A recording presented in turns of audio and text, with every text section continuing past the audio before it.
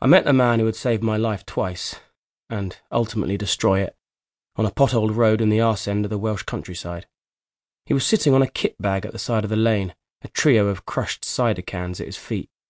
Morning mist still clung to the snow-dusted hills surrounding us, but all he was wearing on his top half was a Harley-Davidson t-shirt.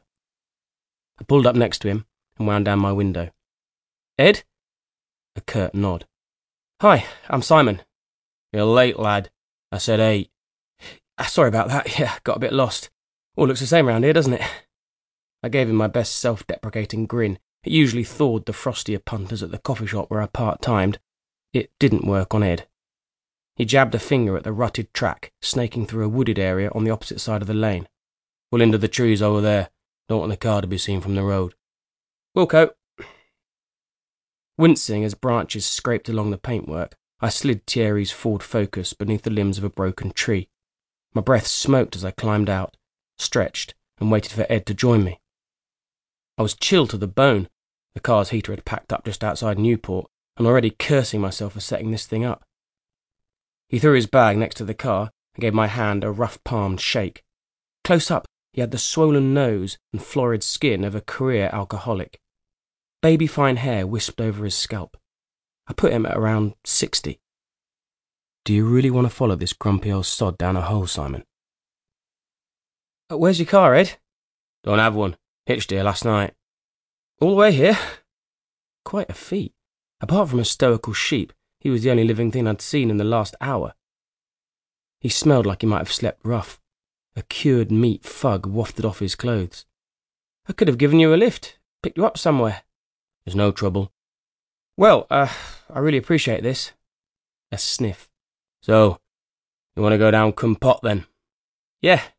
"To film the caves?" "That's right. Like I said in my emails, I'm interested in what happened down there in the 80s. Thought it might make a good documentary." Bullshit, of course, but I wasn't going to tell him the real reason I wanted to explore the caves, until I had a clearer idea of how he might take it. "Caves are off limits. Have been for 20 years. "I know, that's why I got hold of you." "Dangerous, too." "Fuck's sake." "Yeah, Ed, I know." He smirked, as if he knew something I didn't. His irises were dark, the whites around them tinged with yellow. Pickled onion eyes. "You got my money?" "Tell this prick you've changed your mind and get the hell out of here." Good advice. Sensible advice. But I ignored it. It had taken serious legwork to get to this point, and I wasn't about to throw in the towel.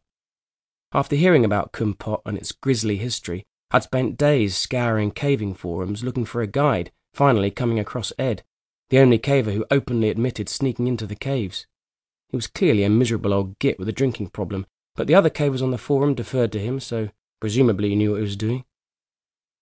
I gave him the 300 quid we agreed on. He counted it, taking his time. "And an extra 50 for the equipment." Bastard. That wasn't part of the deal. "It is now." 20? 25. He smirked again as I handed it over. Now I had to make this work. Half a month's rent had disappeared into the pocket of his filthy jeans, as well as next week's food and beer budget. "You bought gloves and boots like I told you?" "Yep. Wellies and washing up gloves, right?" Not exactly the outdoor gear I was used to. He dug in the bag and handed me a helmet, a head torch, a ratty belt with an old-fashioned carabiner attached, a yellow rubber exposure suit, a pair of knee pads, and a blue fleece undersuit that resembled a giant baby grow. "Put that on first." He pulled his t-shirt over his head, and I tried not to stare at the wormy scar bisecting his concave chest. That and the grey hair furring his limbs made him look older, vulnerable, less of a hard man. "What are you waiting for, lad?" Not wanting to look prissy by retreating to the car to get changed, I used the exposure suit as a makeshift mat, stripped off and gingerly shucked the fleece suit over my legs. It held the same cured meat pong as Ed. "What happened to you, lad?" He was eyeing my own cluster of scar tissue, a network of raised white flesh crisscrossing my left shoulder. "Climbing accident, 8 years ago. Smashed up my ankle, femur and collarbone. Fractured my skull, too. A stupid, avoidable accident. I'd been showing off in front of a group of hikers, free climbing an easy first pitch at Cwm Silin, the kind of training wheels route I'd have cruised through when I was a kid.